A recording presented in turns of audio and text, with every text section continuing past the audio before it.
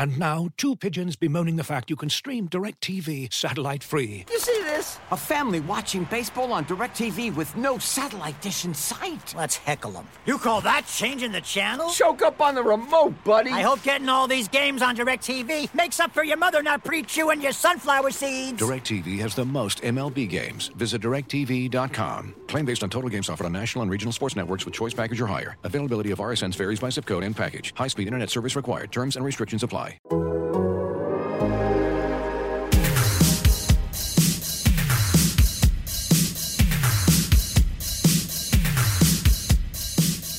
Welcome to the 11 Personnel Podcast, your favorite Rams podcast. I'm your host, Jordan Rodriguez, and with me, as always, my fabulous co-host, Rich Hammond. Rich,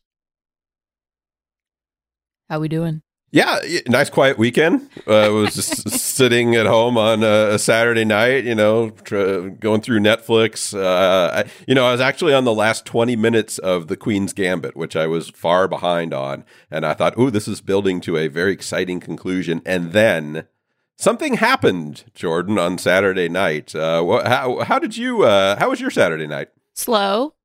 Yeah. Until. Yeah, it was interesting. Okay, so Rams fans, if you have been living under a rock and have not heard the news, the Rams have changed quarterbacks. Or have agreed, they've agreed to change quarterbacks. So this is the first big blockbuster trade of the 2021 season / 2021 off season. And this cannot be made official. Here's a quick caveat. This trade cannot be made official or commented on publicly by the team or league officials until the start of the 2021 league year. But we are here for you to break it all down in lieu of their absence. So basically, here's how it's going to go. The Rams are going to send Jared Goff, a first-round draft pick in 2022 and 2023, and a 2021 third-round pick to Detroit in exchange for Matthew Stafford. Rich, what was your initial reaction seeing that? Because I know you have covered Jared since the start. Right. And it felt to me like just to wrap your head around what was happening was quite a task. It was, even though we had come to expect it almost. Yeah. I mean, Jordan, you did such a great job in the previous days. I mean, you had a story on our website and our app on Friday, kind of foretelling this, that saying the Rams were actively talking to multiple teams. So it wasn't a surprise, but it was still a shock. I don't know if that's a good way to put it or not, whether that makes sense, but to actually see the tweet come across that said the Rams have traded Jared Goff, it still was one of those I had to look at 3 times and say, does that say what I think it says? Like, even though we had known that it was a possibility, maybe even by that point a probability, based on the things that you had heard and reported, it was still a shock to me, to know this journey that they had been on with Jared Goff for the last 5 years and how much his drafting was celebrated in 2016 and the heights that this team achieved with him going to the Super Bowl just 2 years ago. To see that happen, it kind of felt like the Todd Gurley thing again, where it was like you kind of knew it was coming, but when you saw it, it was still a shock. Yeah, and I remember talking to you. We were talking on Friday evening after I put out that story where I had gotten tipped off that multiple teams were engaged in conversations with the Rams about a possible trade market for Jared. This was not the Lions were not the only team that they were having conversations with about Jared Goff and the possibilities that they could explore with the trade. The fact that it had already escalated to multiple teams meant that it was probably going to happen quickly. Now, 7 p.m. on a Saturday night, did not think it would be that quickly. I was thinking more of a Sunday news dump situation. But I remember, in our Slack channel, Rich, we were like, it feels eerie out there. Like the air feels weird. It feels like something's happening. Something's going to happen. So then you start poking around, and then Adam Schefter broke the news, and then we confirmed the news on Saturday night, shortly after the trade was agreed to.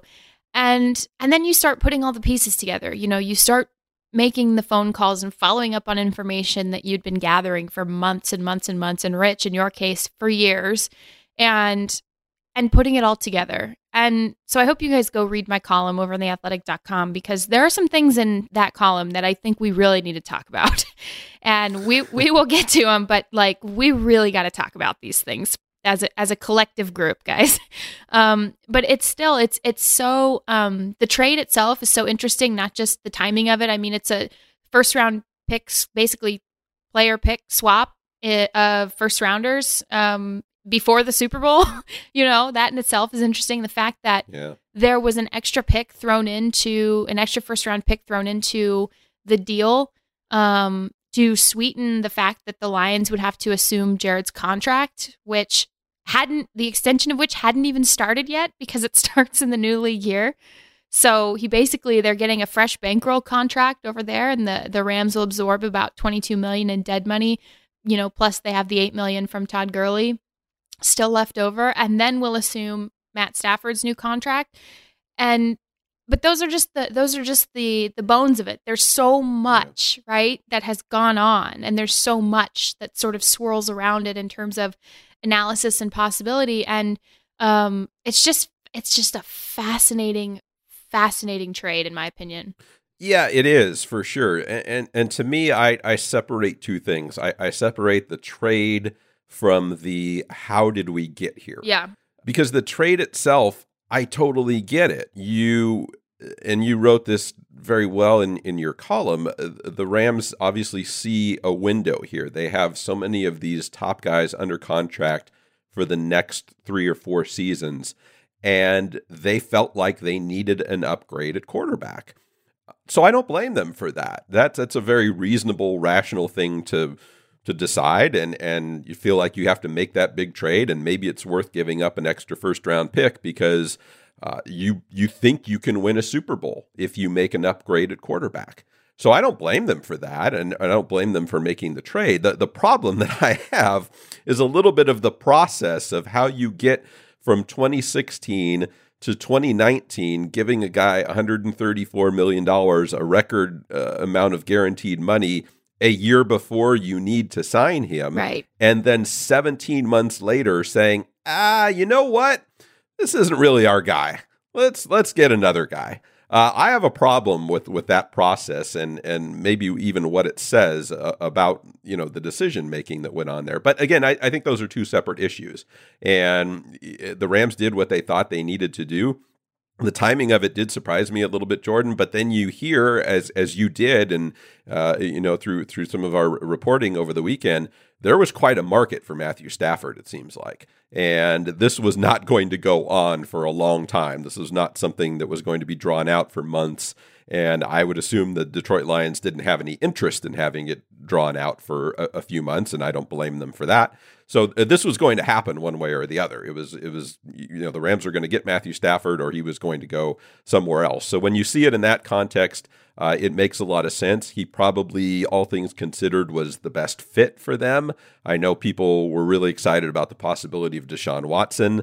I don't know whether the Rams would have been able to make that deal. It probably would have been a little bit more difficult. So it was the right move, and it was the one they thought they needed to make, and I don't blame them for that. But I am also very curious about this whole process. Yeah, so on the surface, this trade, just its structure itself, it shows that the Rams, first and foremost, it shows a lot of things. And like I said in my column, the things that it shows are not mutually exclusive. So we can hold them together in separate sections in our brain at one time, and they can all be true at various points, right? Right. So the Rams believe they have a Super Bowl caliber roster, minus a couple of pieces they need to improve. And we're going to get into those in a separate podcast. But they have guys who are entering their prime or in their prime. And in their prime, I would say Aaron Donald, Robert Woods, probably Cooper Kupp, considering his age. They have a guy in Jalen Ramsey who is entering his prime years. And then they have Andrew Whitworth, who is, still can play very well, but, logically is kind of on the exit of his prime, right? And these are the guys that they are trying to win a Super Bowl with. And so if they felt, this is the classic if-then scientific hypothetical statement. If they felt that these guys can win them a Super Bowl, and they also felt that they were a quarterback away from winning a Super Bowl or getting to another Super Bowl, which as we started to learn and have been digging and learning about over the last several months, that's how they felt. Then the logical decision was for them to go out and get a quarterback who they believed, first of all, was gettable, achievable to get, and then who they knew would want to come to California and play for them, which Matt Stafford very much did and made it clear to the Lions that he wanted to play for Sean McVay and for the Rams. And that was very much a factor in this trade from the Lions side. And they went out and got the guy who they believe they can align. First of all, the base of his contract is for 2 years. So for the next 2 years minimum, they may tack on a quick extension on that contract because it will make the front end of it a lot more workable against sort of this cap strain that they're dealing with. So it could be 2 years, it could be 3. And that aligns, as Stafford is 33, 34, 35, that aligns him with these guys that they have in their prime. And they clearly have gone all in on this. And so that's what this trade sort of shows on the surface. This is the goal that is left to be achieved. Yeah, and from a purely football standpoint, I think that makes a ton of sense. I mean, they've weighed the risks of what they've done in trading away an extra draft pick and in incurring some dead cap, and they've measured that versus, well, what are we gaining? We're gaining a quarterback who we think can put us over the top, who we think can win us the Super Bowl. And that really is, your windows are so narrow, and if you have a chance, if you have a 3 or 4 year window here, you have to take advantage of it. And it's fascinating, Jordan, what Matthew Stafford will bring to this offense. You mentioned it a little bit in your column. His skill set certainly very different from Jared Goff. I mean, do you see at this point them really transforming this offense dramatically around Matthew Stafford, or will it just be allow Sean McVay to kind of put in those little tweaks, those little nuances that can make a difference that maybe Jared wasn't quite as adept at pulling off? Well, I think we actually caught like a glimpse of the blueprint. I'm fascinated by this because I think we caught a glimpse of what this offense will look like under Matt Stafford when it was being run by John Wolford, for better or for worse, in week 17. And I'm not talking about the stat sheet, and I'm not talking about the red zone stalls. I'm talking about the core of his play, the details of his play as he was driving the ball down the field. John Wolford, undrafted free agent, going to be the Rams' backup. There's going to be a competition at backup quarterback to see which guys they can install into change of pace packages a la Taysom Hill this spring and summer, by the way, which is an exciting side note, but now I'm going to get back on track here, but I'm just excited about it. John Wolford obviously comes in, undrafted free agent. McVay loves him because, yes, the broadcast that week loved to say, oh, he reminds him of himself, and maybe he does, and they look weirdly similar, but it was about how quickly John Wolford processed through his progressions. It was how he saw the field, how he found throwing lanes despite being drastically undersized, how he was able to move his pocket around, how he was able to move within that pocket, how he was able to, avoid pressure and reset certain launch points in order to continue the play development downfield. You saw longer developing plays. You saw more layers within the intermediate and the longer parts of the field. You saw him getting the ball to those guys instead of opting for the higher probability, shorter passing attack. When he saw the look he wanted, you saw smart decision making. You saw, other than that first throw, which I know people love to bring that up. This very first NFL throw was a pick six, but we'll maybe forgive him for that one. And it was not like it was a sign of what was possible. Like the Rams, if they couldn't find a trade market, they were very, very okay with having John Wolford compete with Jared Goff and possibly even benching Jared Goff at the start of the 2021 season because of the little flashes they saw of the way this offense could be run, right? And This isn't a knock on Jared, who has, I think, some quality skills that do make him, appealing to some systems. And he's got arm strength. He is very, very even keel. He's been remarkably durable throughout his career.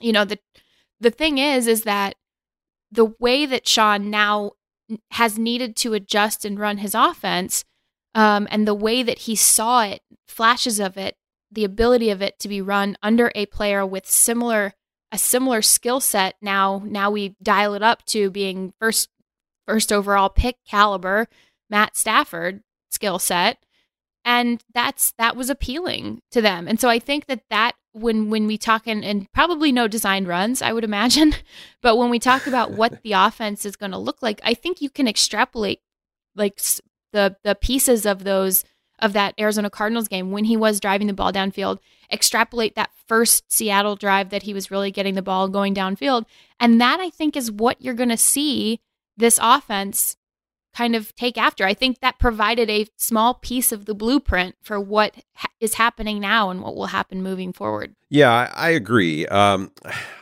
have a little bit of an issue with the idea that Sean McVay just couldn't come up with an offense that worked for Jared Goff. And maybe that'll be borne out. And maybe, obviously Jared's going to go to Detroit. It certainly looks, based on every factor, as though he's going to start there. So we'll see. We'll see what it looks like under a different coaching staff and a different whatever. I just push back a little bit on the idea that, well, they just kind of threw up our hands. Like, well, there's nothing we can do with Jared anymore. We tried. It wasn't that long ago, and I know I don't want to pivot too quickly right now, but it wasn't too long ago that Sean McVay made a big commitment to Jared Goff. It was just 17 months ago where he had basically said that this is my guy. I mean, he said it. He didn't basically say it. He said it directly. This is my guy. There's no problem. We're on the same page. Everything, like all this public. And then now, 17 months later, all of a sudden it's I can't run this offense. And it's you had the quote in your column today. It was from Sean's exit interview a couple of weeks ago, where you talked about the changes that they made to the offense this year and trying to simplify things and trying to go to those higher percentage plays. And the quote that you had from Sean was, "That's not the world I want to live in." And I get that, but I there's a part of me that thinks it's your responsibility as a coach to figure this out. It's almost like you bought it, you own it, you fix it. And I don't really understand how it's just okay to kind of go along with, well, we couldn't figure it out with Jared, so we're moving on now. Well, you did just give him $134 million 17 months ago with the commitment that he was your guy and that you could figure this out. And now you're a year and a half later, you're just kind of throwing up your hands and saying, well, got to move on. Got to get Matthew Stafford in here. So on a wins and losses and the desire to win a Super Bowl ring, I totally get it. I do. But it's just the process of that is a little bit confusing to me. Yeah, I think to me, certain things are true at the same time. Like, I think that extending him early was a terrible decision.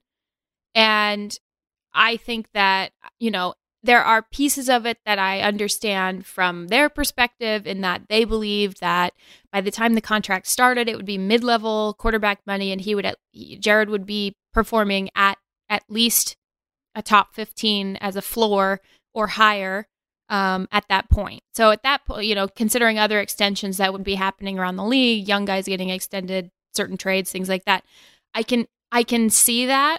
But you didn't have to do it early. The market for Jared, I mean, you already started to see sort of him hit his peak at a certain point, right? So you didn't necessarily have to do it a year early, and I thought that was a bad decision. So that to me is a truth that I hold, but also I also hold the truth that if you have adjusted, if you're a head coach and you do believe that you have given this guy every opportunity to succeed 2019 and 2020, and even changed your offense away from certain things that you like to do, and I've covered this quite extensively throughout the course of this season, but for first-time listeners, want to reiterate very quickly, you did not see Jared Goff pass the ball deep very often this season. In fact, was one of the worst completion percentages and attempts, lowest attempts in the league in terms of that deep passing game. And there was a reason for that. The Rams adjusted. So understanding that those deeper passes are 50-50 plays, 50% probability success rate. Okay. And then the probability success rate increases the closer air yards you get to the line of scrimmage. So a mid-range is, 75%. Like if we're just throwing blanket estimations, 75%. A short range route, it's like 85 to 90%. And then you factor in, can the receiver hit a good catch point? What's his window? How does he run routes? All of these different things, right? But basically the probability of a successful play, just completing a successful play increases the shorter passes you throw, right? Well, Jared Goff was turning the ball over in 2019, and he was also the defenses around the league were, and this was the sense within the building. It's not me postulating. This was the sense within the building that defenses were starting to solve Sean's offense. So it's an adapt or die league. So he tried to adjust. Well, at the same time, you also are adjusting for the fact that your quarterback is not taking care of the football. So you have to now shift toward higher probability plays, aka shorter yards per attempt. Shortest yards per attempt in Jared's career this year. You also have to rely on catch and run players like Robert Woods and Cooper Kupp, which they smartly capitalized on in contract negotiations this year because they knew how valuable they were to this shift, among other reasons. And you knew you were going to rely on them for explosives, and you were going to be pretty dependent on having a consistent run game that could also be explosive, especially on first and second down. All of those things have to be perfect, right? All of those things have to execute well. And the thing that started to shift was, first of all, Sean McVay did not necessarily want to run his offense that way because he wants to get the ball downfield a little bit. And he even said so when I asked him, you quoted it earlier, Rich, when I asked him about personnel and adjusting his offense to that higher probability sort of concept line. And he was like, that's not the world I want to live in. And I want to get back toward explosive plays. And so when you factor in the idea that you are changing and you're moving things and you're shifting and you're trying to build up the resources and the tools around this guy. Now, this is a perspective from inside the building. It's not like I'm knocking the guy. I'm not knocking Jared at all.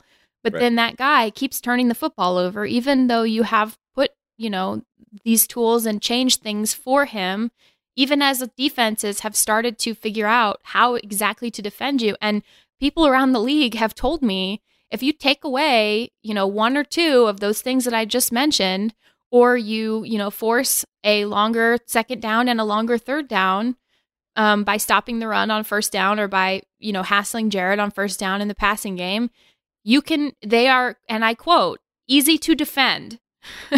Right. You cannot have that as a coach if you want to win in this league. And so,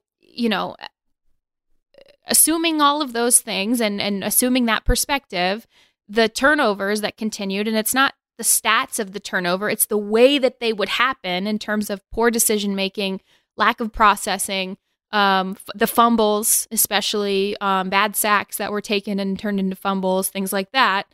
It's the way that they happened. So we have to approach this with nuance, because it's like, no, I mean, yeah, I think on paper it sucks to commit to a guy and then 17 months later kick him, to another team for a guy who you've deemed as an upgrade. No, that does not look great. It doesn't look great at all. However, all the gray area in between is that this has been a developing situation for the last 2 years, and it's not for lack of attempting to bring certain people along with that change. And once it became clear that that was not going to happen, the disconnect really started, the tension really started, and the decision was made. And there was really no turning back from it. Looking for an assist with your credit card, but can't get a hold of anyone? Luckily, with 24/7 U.S.-based live customer service from Discover, everyone has the option to talk to a real person anytime, day or night. Yep, you heard that right. You can talk to a real human in customer service at any time. Sounds like a real game changer if you ask us. Make the right call and get the service you deserve with Discover. Limitations apply. See terms at discover.com/creditcard. And now, two pigeons bemoaning the fact you can stream DirecTV satellite-free. You see this? A family watching baseball on DirecTV with no satellite dish in sight. Let's heckle them. You call that changing the channel? Choke up on the remote, buddy. I hope getting all these games on DirecTV makes up for your mother not pre-chewing your sunflower seeds. DirecTV has the most MLB games. Visit DirecTV.com. Claim based on total games offered on national and regional sports networks with choice package or higher. Availability of RSNs varies by zip code and package. High-speed internet service required. Terms and restrictions apply. Yeah, I think the tension is the key thing there that really kind of escalated this thing and just maybe certain and that cuts both ways. I'm not saying Jared's tension with Sean or Sean's tension with Jared. I mean, I'm talking about the relationship in general. So I think that escalates it. The only issue I understand I annoy people by going into this, and I'm sorry, I'm not trying to annoy you, I swear, and I will let it go after I make the point one more time here. But I guess my problem is that there's a lot of talk among Rams fans and people in general about, well, Jared regressed.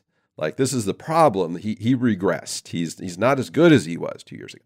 I don't think that's necessarily true. Has he regressed in certain areas? Yeah, I think it's fair to say, or maybe hasn't progressed the way that he should have. But go back and read some of the things that were written about Jared Goff at Cal. Read some of the things that scouting reports. I mean, I tweeted one this morning from Doug Farr, who was at Sports Illustrated at the Times, and you read them, and if you didn't know what year it was written, you might not know. If you read some of the weaknesses, I'm not going to read the whole thing, but some of them are: Goff's clock speeds up under pressure, and he's more inclined to throw the ball away than he is to reset and make the open throw. Processing speed under pressure needs to be developed. A see-it-and-throw-it player who makes too many predetermined reads and can't always adjust, has a target in mind from the snap and isn't flexible enough to adjust. And I'm sitting here going, this is exactly what if you were going to criticize Jared Goff in 2020, these are exactly the things that you would say about him. And they were the same things that people were saying about him in 2016. And I guess my point is that I think in 2017 and 2018, they were able to accentuate his positives because Sean McVay did an excellent job with his offensive scheme. The Rams front office did an excellent job of building that offensive line and bringing in some skill position players. They accentuated his positives and were able to cover up his negatives. And I think what you've seen here over the last couple of years is they've been doing that's been happening less. The offensive scheme. I'm not saying Sean is any less of a coach. I don't think that's true. But as you've said, and many others have said, teams are adjusting to his offensive scheme. The personnel has changed. It's not quite what it was. It's certainly different. You can argue better or worse, but it's certainly different. And I think all of that has impacted Jared Goff. So has he really regressed? Or is he basically the same guy who he was, but you're not able to surround him with that environment that he needs to thrive. Yeah. I tend to think that's more of what it is. And if that's what it is, then why did you pay him? Like, why, if you kind of knew who he was and you knew that things had to be perfect around him, and eventually things aren't going to be perfect. That's just life. That's the NFL. Things aren't going to be perfect all the time. So if that's your guy and that's really who he was the whole time, then why make that commitment? And I know it's irrelevant right now. I'm arguing a point that has isn't going to change anything.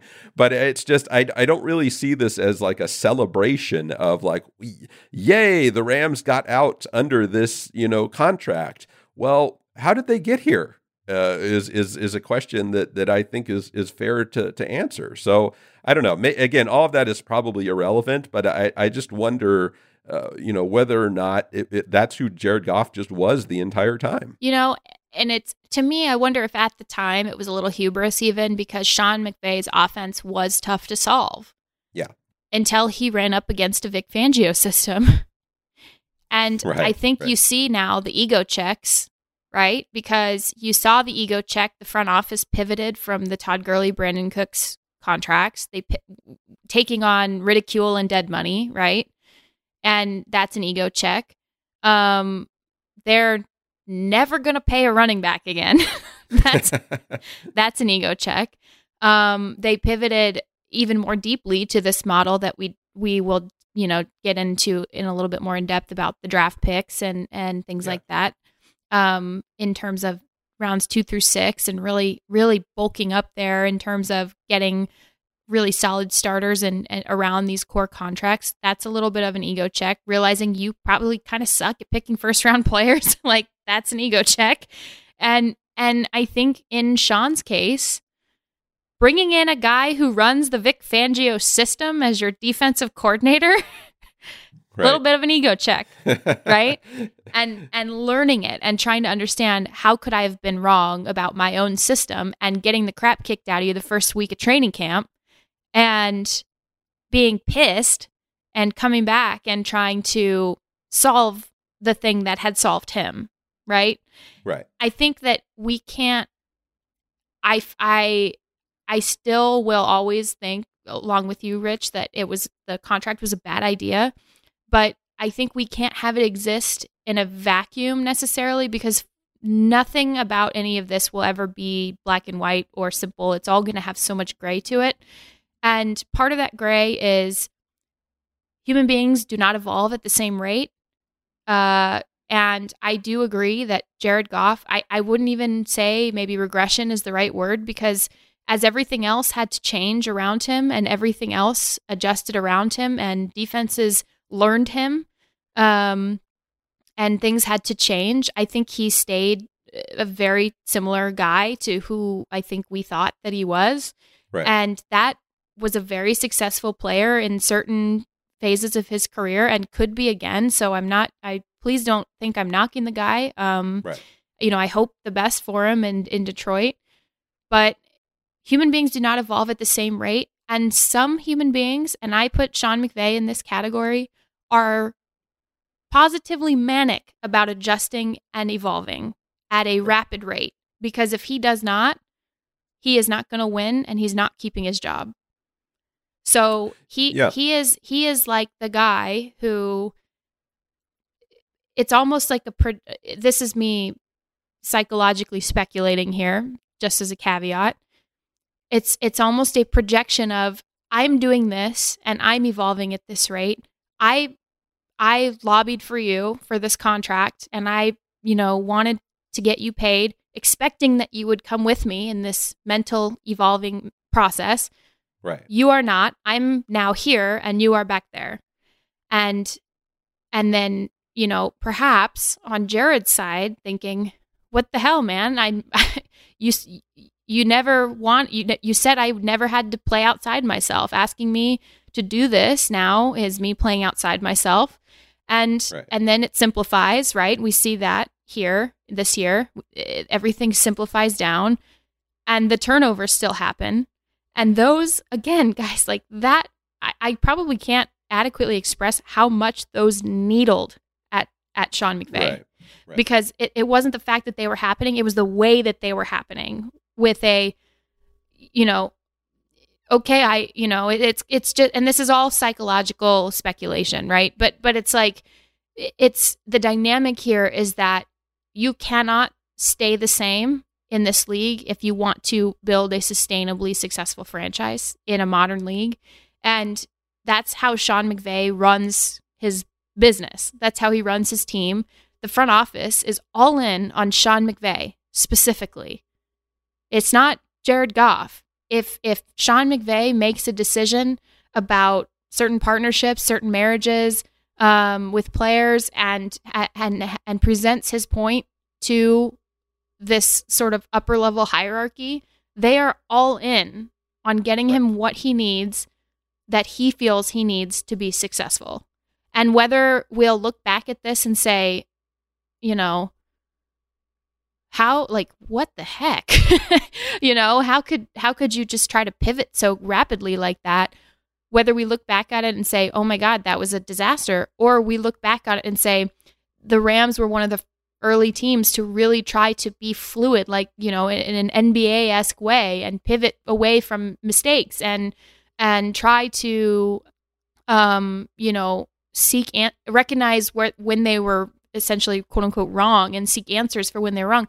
It really depends on who you ask out there, and depends on what, NFL channel you turn on.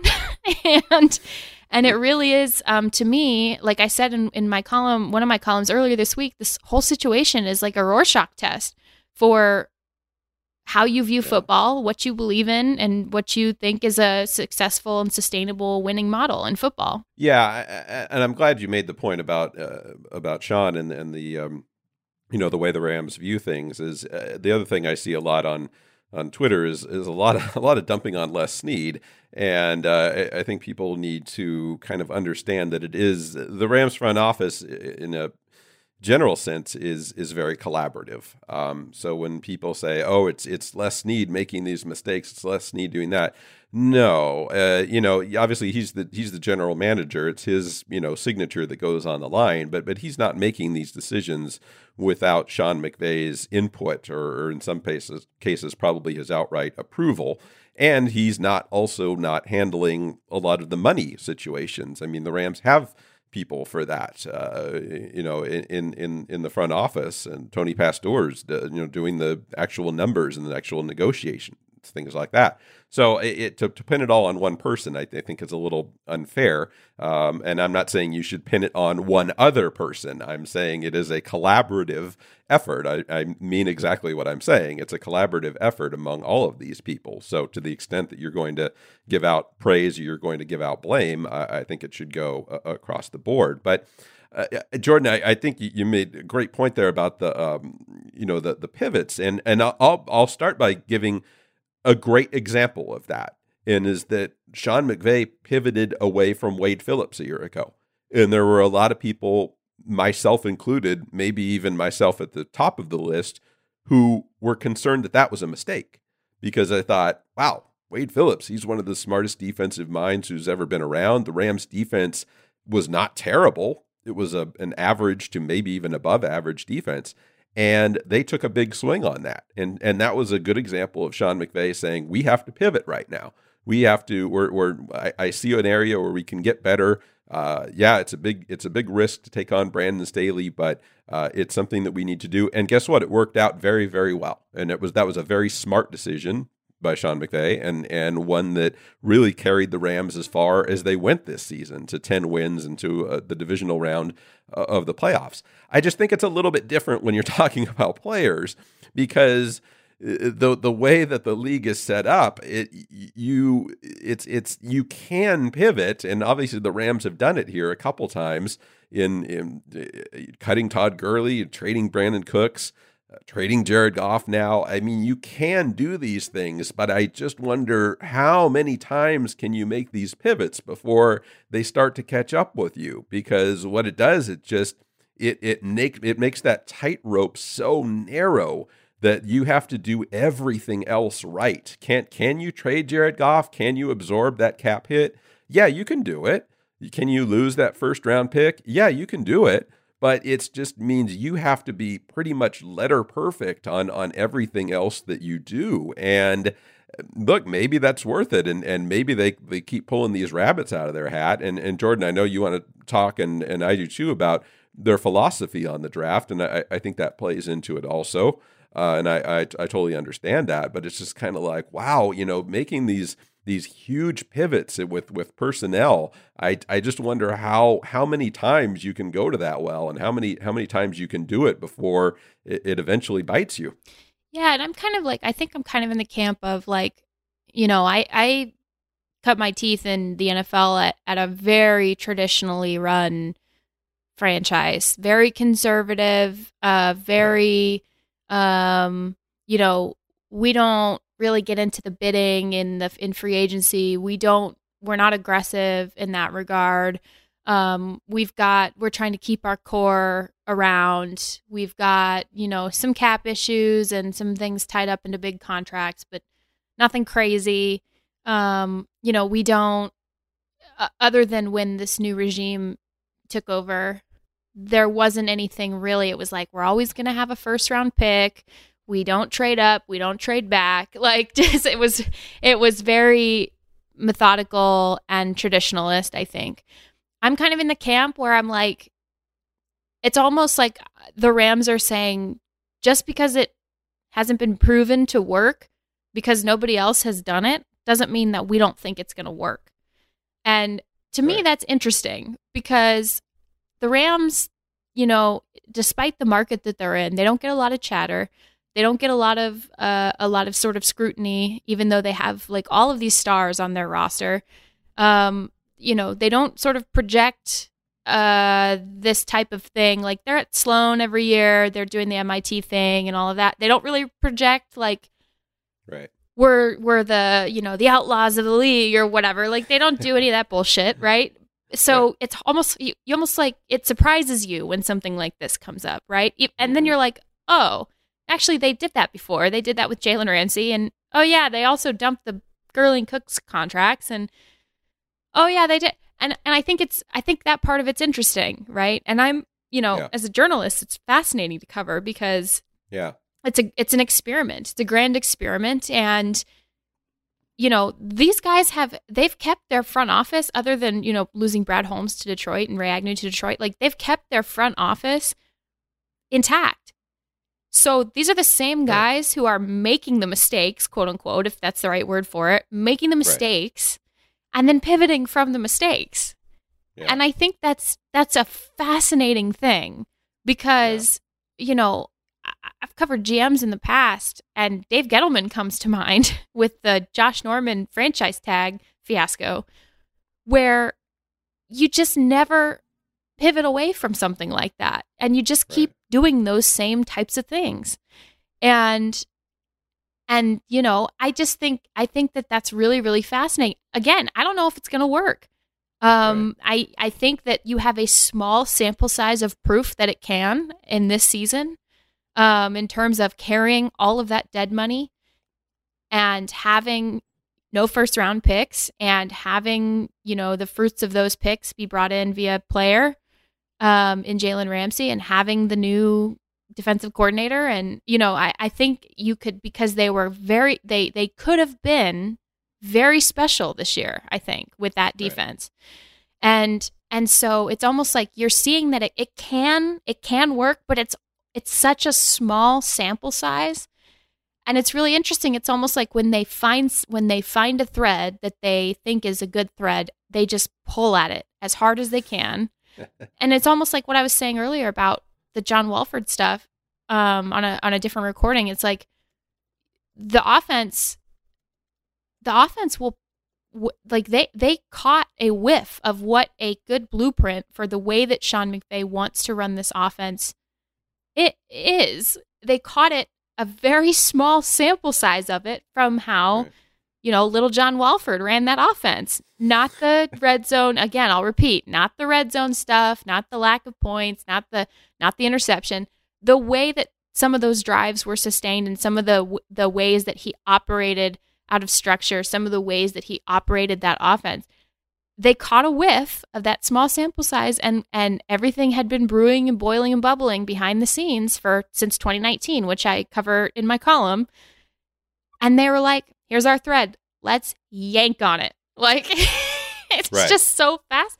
Like, I know I sound like probably I'm delving into, like, I know people want to hear facts and data, and I'm delving into philosophy, but like philosophically fascinating stuff. Yeah, and it is. And the reason why you mentioned that front office, staying together, and the reason why is because it's worked. I mean, they've been on this high wire now for a while, really for the last 5 years. I mean, when you go back to the Goff trade in 2016, where they give up a lot of draft capital, I mean, that might not have worked. As it turns out, it did. They got to the Super Bowl. They give up another first rounder for Brandon Cooks. And that, of course, being the year that they did make the Super Bowl. They give up 2 first-round picks for Jalen Ramsey. And like you said, small sample size, but he was arguably the best cornerback in the NFL this year. You can make an argument for that. So it really is like, I agree, it is fascinating, and I would much rather be around a team that is interesting like this than a team that is boring. But the other thing is, it's so far it has worked. I mean, there have been missteps here and there, or maybe things that could have done better.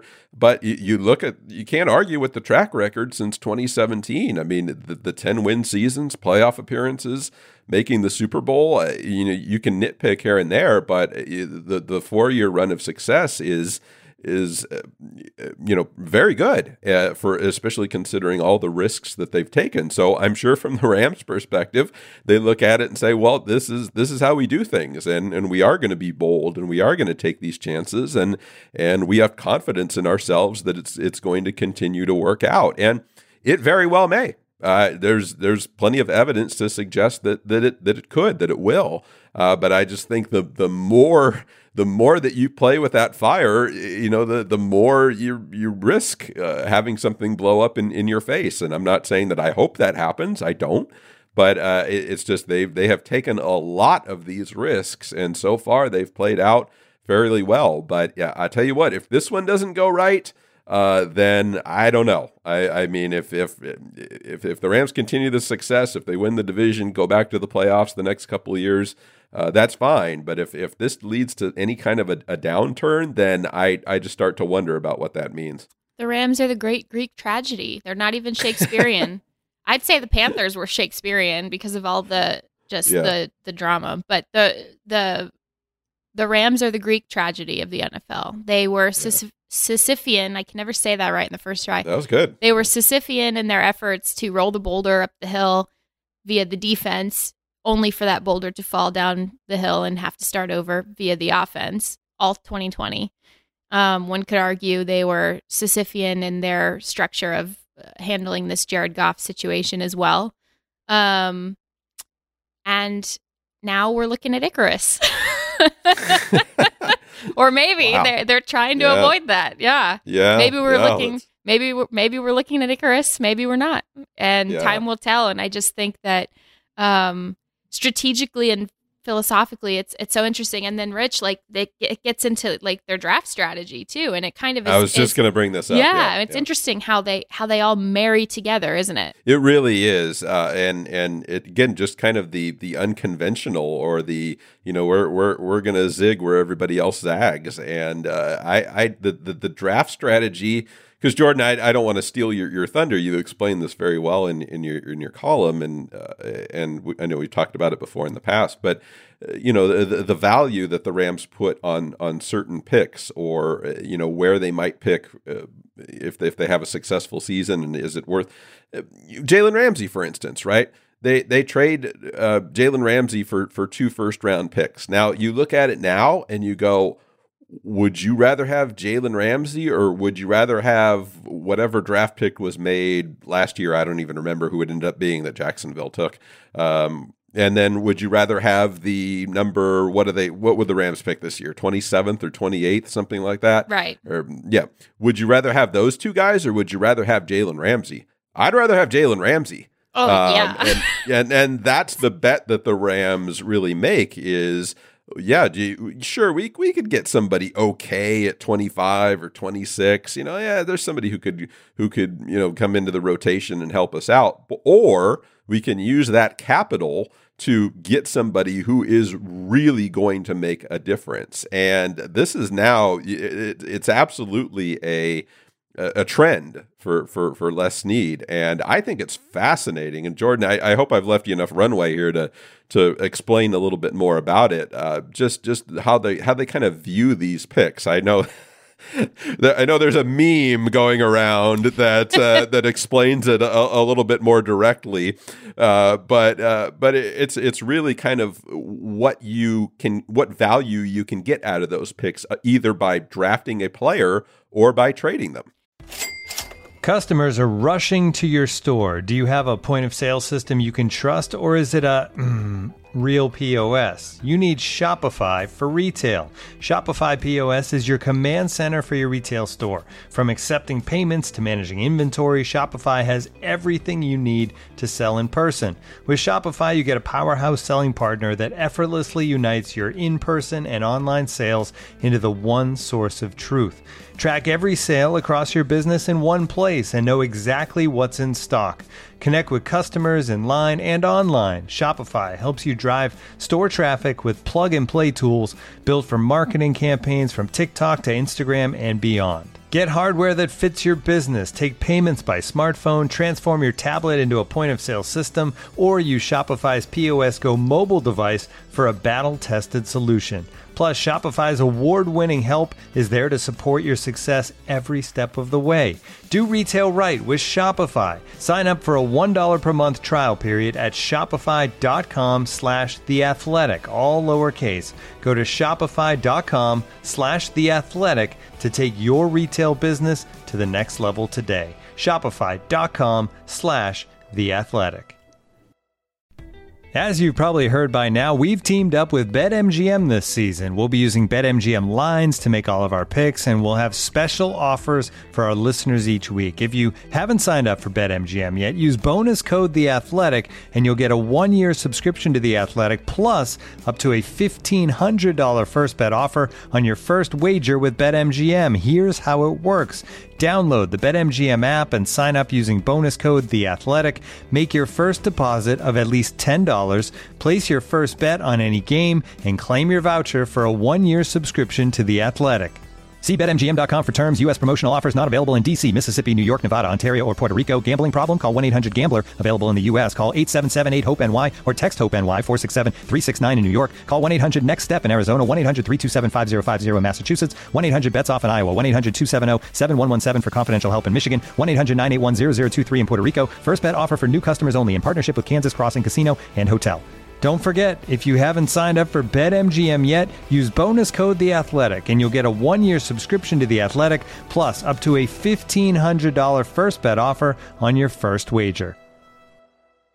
Yeah, and again, like when I communicate this, like I'm not saying it's the right thing or the wrong thing. It's how they, like, my job is to communicate what they are thinking, right?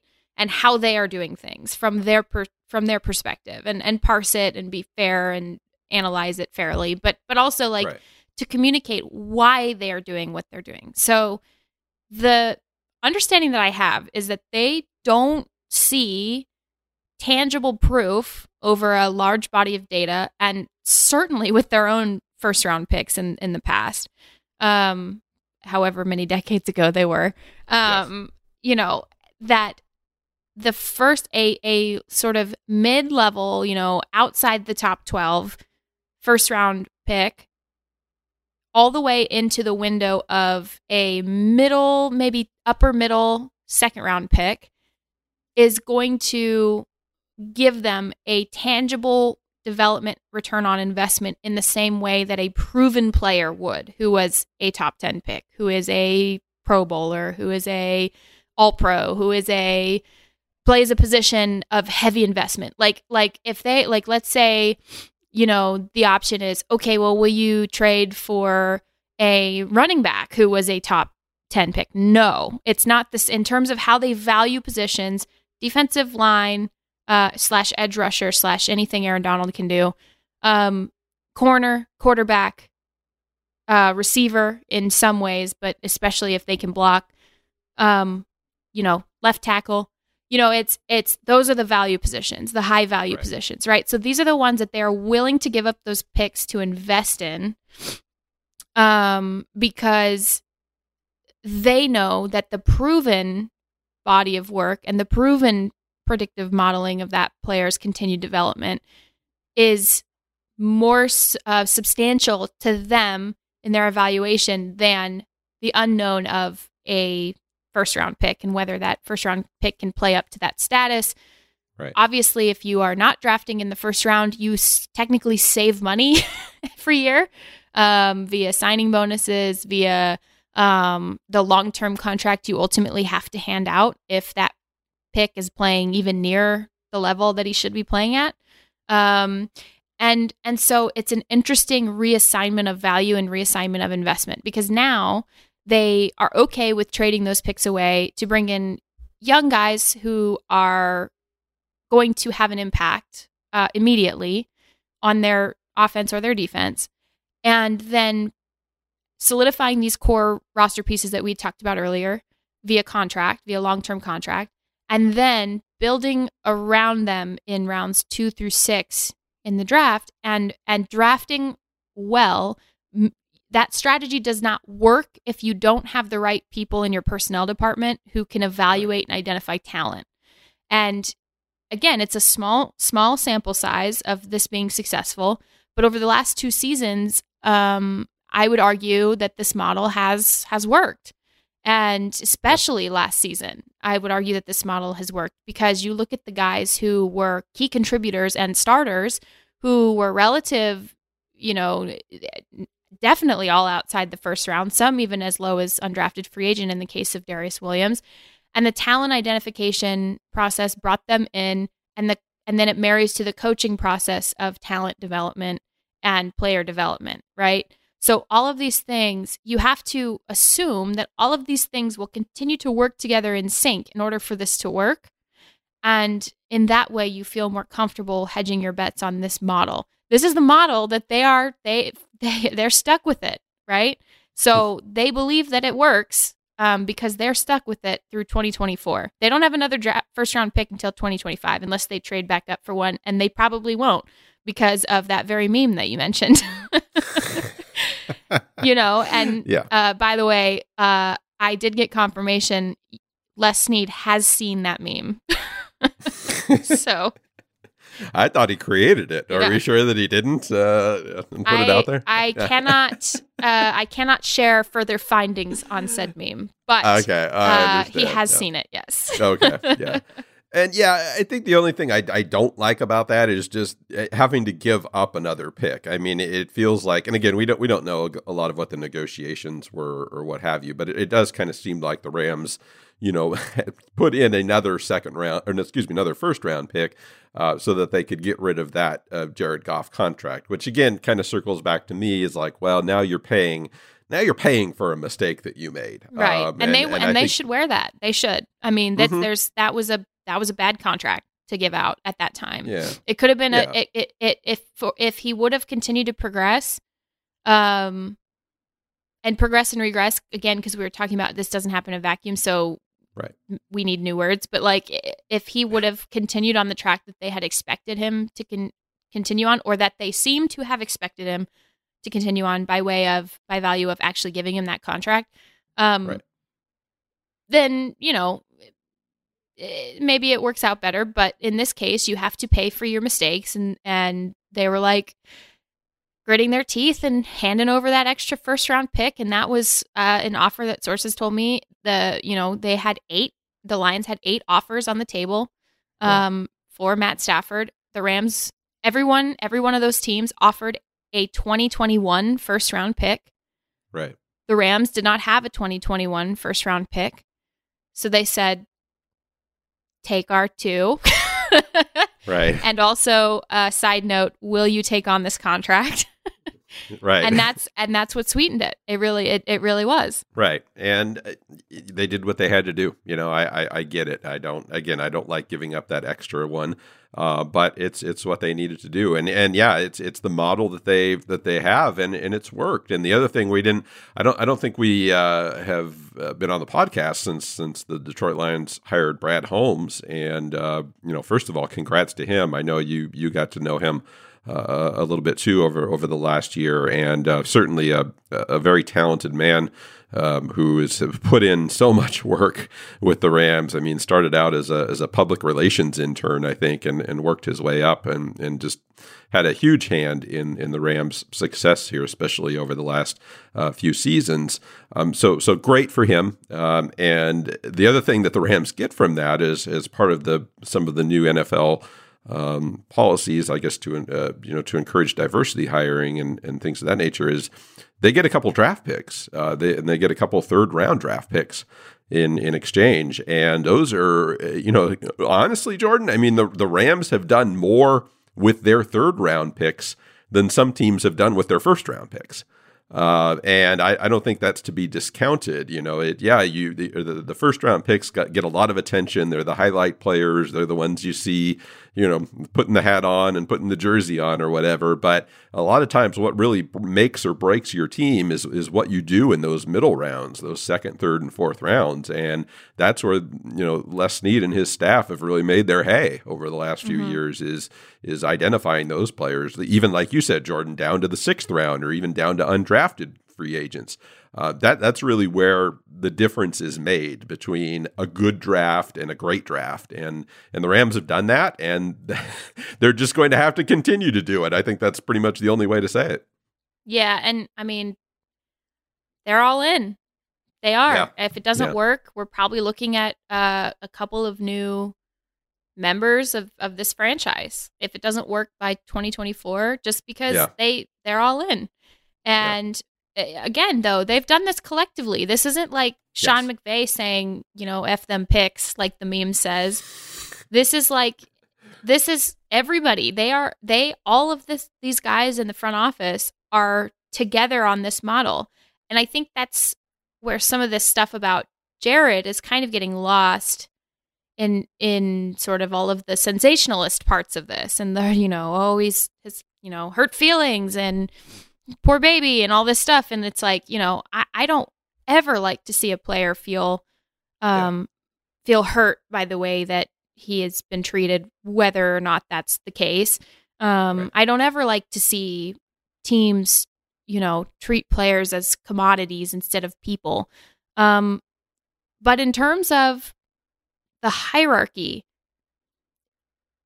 there was no question that this was going to be the priority hierarchy was never going to be Sean McVay's relationship with Jared Goff, no matter how glowingly he spoke of him 17 months ago, no matter how, how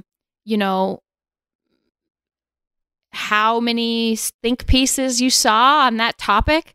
It was always going to be the hierarchy of the partnership of Sean McVay, Les Snead, Kevin Demoff, Tony Pastors, a couple other people in that front office and on that coaching staff.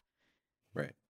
And that was always going to take precedence. And they were always going to move swiftly and without you saw it. You saw it with the girly stuff. Like once it happened, that was it. Right.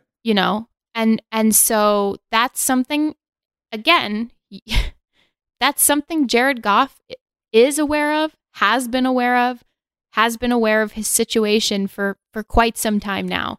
And, I think that there's so much gray area. There are so many things that, again, I kind of covered in this column where it's like, there were certain points of the season where you have to come out and criticize the quarterback because otherwise you're telling the rest of the guys in your locker room that you are giving this guy preferential treatment. And if they're already frustrated with the way that the season's going in terms of the offense being the 9th most inconsistent offense in the NFL this season and number 18 in scoring, and the defense is on the field for an ungodly amount of time, and you're frustrated, then what does that say if you don't criticize the quarterback? Well, at that point, and things aren't getting fixed, and you're having these private conversations, and you are the quarterback, and you're publicly commenting about how you're not thrilled that you were, sat instead of, even because you think your thumb is fine, but the coach disagreed, and you guys are going to agree to disagree, and all of that stuff. Like, Jared Goff has been, and especially his representation, because he's got great representation. He got a contract a year early. They've been aware of this situation. They have been fully aware of the breadth of this situation, and it's not like a contentious split, I would say. Right. It's just cold because it's a business. Yeah. And I put it in another column. These guys, they'll throw around this money and pull it out of the mattress and what have you. Like this Rams front office, they'll throw bags of money around like they can print it. Right. But it's not a promise. It's just a pile of money. Yeah. Yeah, exactly. I'd take the pile of money though. Yeah, you don't have to make me any promises. You can just give me some money. Yeah, no, I'm good. Yeah. I'm good with the pile of money, actually. Fascinating stuff, Jordan. And I know this is going to continue on. And like you said to start, this is not an official trade yet. So when people start looking at some of the salary cap, things like that, the Rams don't have to reconcile all of that until the start of the calendar year, the start of the NFL league year. So that'll be sometime in mid-March. I think it's usually around the 15th or 17th of March when that happens. So that's when we'll learn a little bit more, and then that's when maybe you'll see that contract extension for Matthew Stafford that you hinted at, because that'll help kind of balance out those salary cap hits and maybe cushion the blow a little bit for some of what the Rams are going to have to go through this offseason. So, Jordan, you've done an extraordinary job of covering this story to date, and I know that more interesting angles will be coming down the line, hopefully not on Saturday evenings, but I know that if they do. All right. Yes, Jordan, that's right. Jordan had her birthday on Friday. So, and even wrote and even broke news that day on Friday. So it's been a busy, I'm sure it's exactly how you envisioned spending your birthday when you moved out here, is in quarantine, writing news stories. That I'm sure that's exactly what you had in mind, right? Yes, including trades and trade discussions and yes. Not having seen another human being in several weeks now. Yeah, it's the stuff of dreams, really. Yeah. Happy birthday. Thank you, Rich. And it's just been, it's been really interesting. Again, like, I know that the takes are flowing and the news cycle is coming to drown us all, and like, it's going to be a trip, guys, but, stay the course. We'll try to bring you everything we know to the best of our knowledge. We'll try to be right down the middle with it and try to bring you some context with all of these decisions to the best of our ability. I know that one of the things I get the most excited about is to learn stuff and then communicate stuff to you guys. So, but I have to learn it first. So thanks for bearing with me in that regard. Yeah, Rich, it's crazy. We're going to be doing these podcasts every couple of weeks. The next time we do this podcast, we will have spoken to new defensive coordinator Raheem Morris, who I can't wait to talk about, because I think he's a really great fit for this program. But again, there was a lot of gray area leading up to this decision, and definitely can't wait to cover that in our next episode. And also, the Rams have 2 special teams coaches now. Yes. Technically 3. I think Torrey Woodbury is a very underrated. He's a special teams assistant. He's very, very underrated. I think he's going to be a fast riser in this league. But Joe DeCamillis, I might be mispronouncing that because I haven't met the guy yet. So. Right. And John Bonamego moving into a senior consulting role. So it's going to be really interesting. They are expected to speak with us after the Super Bowl, because Sean McVay generally gives his staff the first, the last 2 weeks of January or so off. So they're expected to make introductions with us in the next week or so. And so then we'll be excited to bring you guys updates from that. And in the meantime, you guys got to check out this column, got to check out our great Athletic Detroit coverage. Chris Burke and Nick Baumgartner do a great job.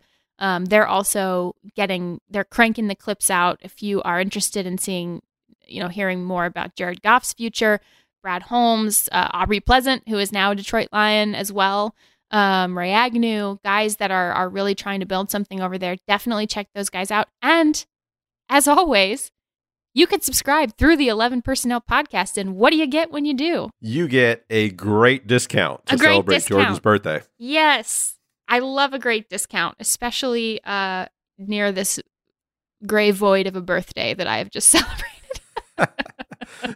Make Jordan's birthday a little bit brighter and subscribe to The Athletic. I couldn't agree with you more, Jordan. And like I said, we're just getting started. I know we have plans to kind of do some collaboration with the Detroit team, and what are the Rams getting in Matthew Stafford? So there's going to be a lot of good stuff to come. Can't wait, guys. Thanks for tuning in. Thanks for listening. As usual, we're really excited about this offseason with you all, and we'll catch you next time.